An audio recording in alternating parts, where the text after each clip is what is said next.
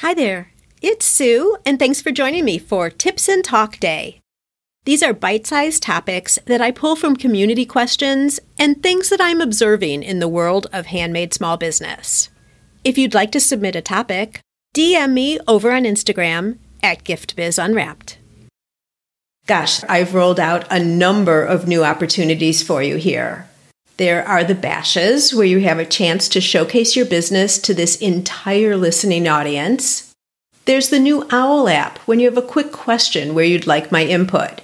And now, I'm excited to bring you Gift Biz Boosts. Think of these as free strategy sessions, leaving you with a clear action plan to boost you forward. Whether you're at the beginning of your business journey and need concrete steps on how to start, or you've been doing this for a while and could use a fresh approach, these boosts are for you. You'll know a podcast is a boost if you see that word in the title. Want to get your own free boost? I'm taking these on a first-come, first-served basis. Head over to giftbizunwrapped.com/boost and sign up for your session today. How will it fail? I'm sure at first glance you think I'm referring to the success of your business. Actually, I'm not. I'm talking about your product. And now you're saying, not my product. I make it myself with quality materials, not to mention my top-notch professional production skills. Hold tight. I know that this is true. But your product can fail because of things that are completely out of your control. Your cookies taste horrible because they were eaten a month after the expiration date. Your knitted headbands are falling apart because the yarn wasn't meant for machine washing. Your jewelry is sterling silver, and a customer doesn't understand how they need to take care of it to keep it from tarnishing. Your ceramic vase is leaking water, but it's meant only for dried flowers. Your leather goods are made from real rawhide, and each one will look different with unique markings. They aren't scratched or damaged.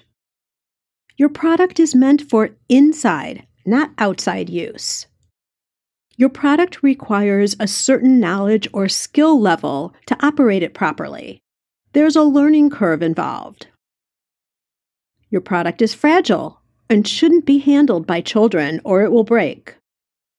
Your product requires two pieces, and it won't work unless you have both.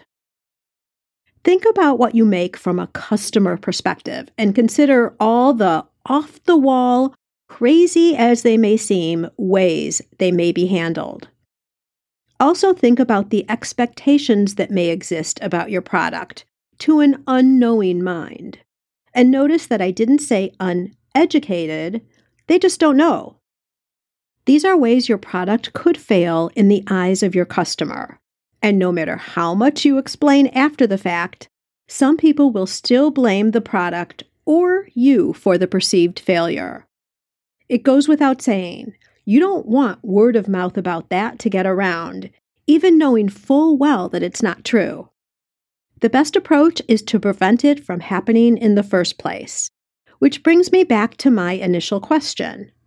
How will your product fail? List all the ways that this could occur and then circumvent it from happening. One way to identify these is to think through past customer complaint calls or questions that you get when making a sale. This can actually be a fun thought exercise and lead to some great social media content too. You could do a spoof on how not to use your products. And for social reels or even blog articles, think about topics that educate and inform your current and potential customers. Things like how to clean your handmade knitted items, display suggestions for your hand-blown glass vases, storage and guidelines for sterling silver, how to make your candle retain its scent and burn longer, or a guideline on how long different foods stay fresh. You get the idea here. You might even consider including warnings, care directions, or other guidelines along with each order. Yes, it's true.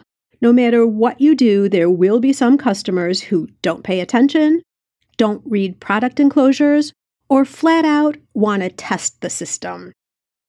You can't do anything about that. But you can do a lot, perhaps more than you're doing already, to ensure every customer has the best experience possible. And it all starts with asking this question: how will your product fail? That's a wrap. I'm a get-to-the-point kind of girl, and this is what you can expect from these quick midweek sessions. Now it's your turn.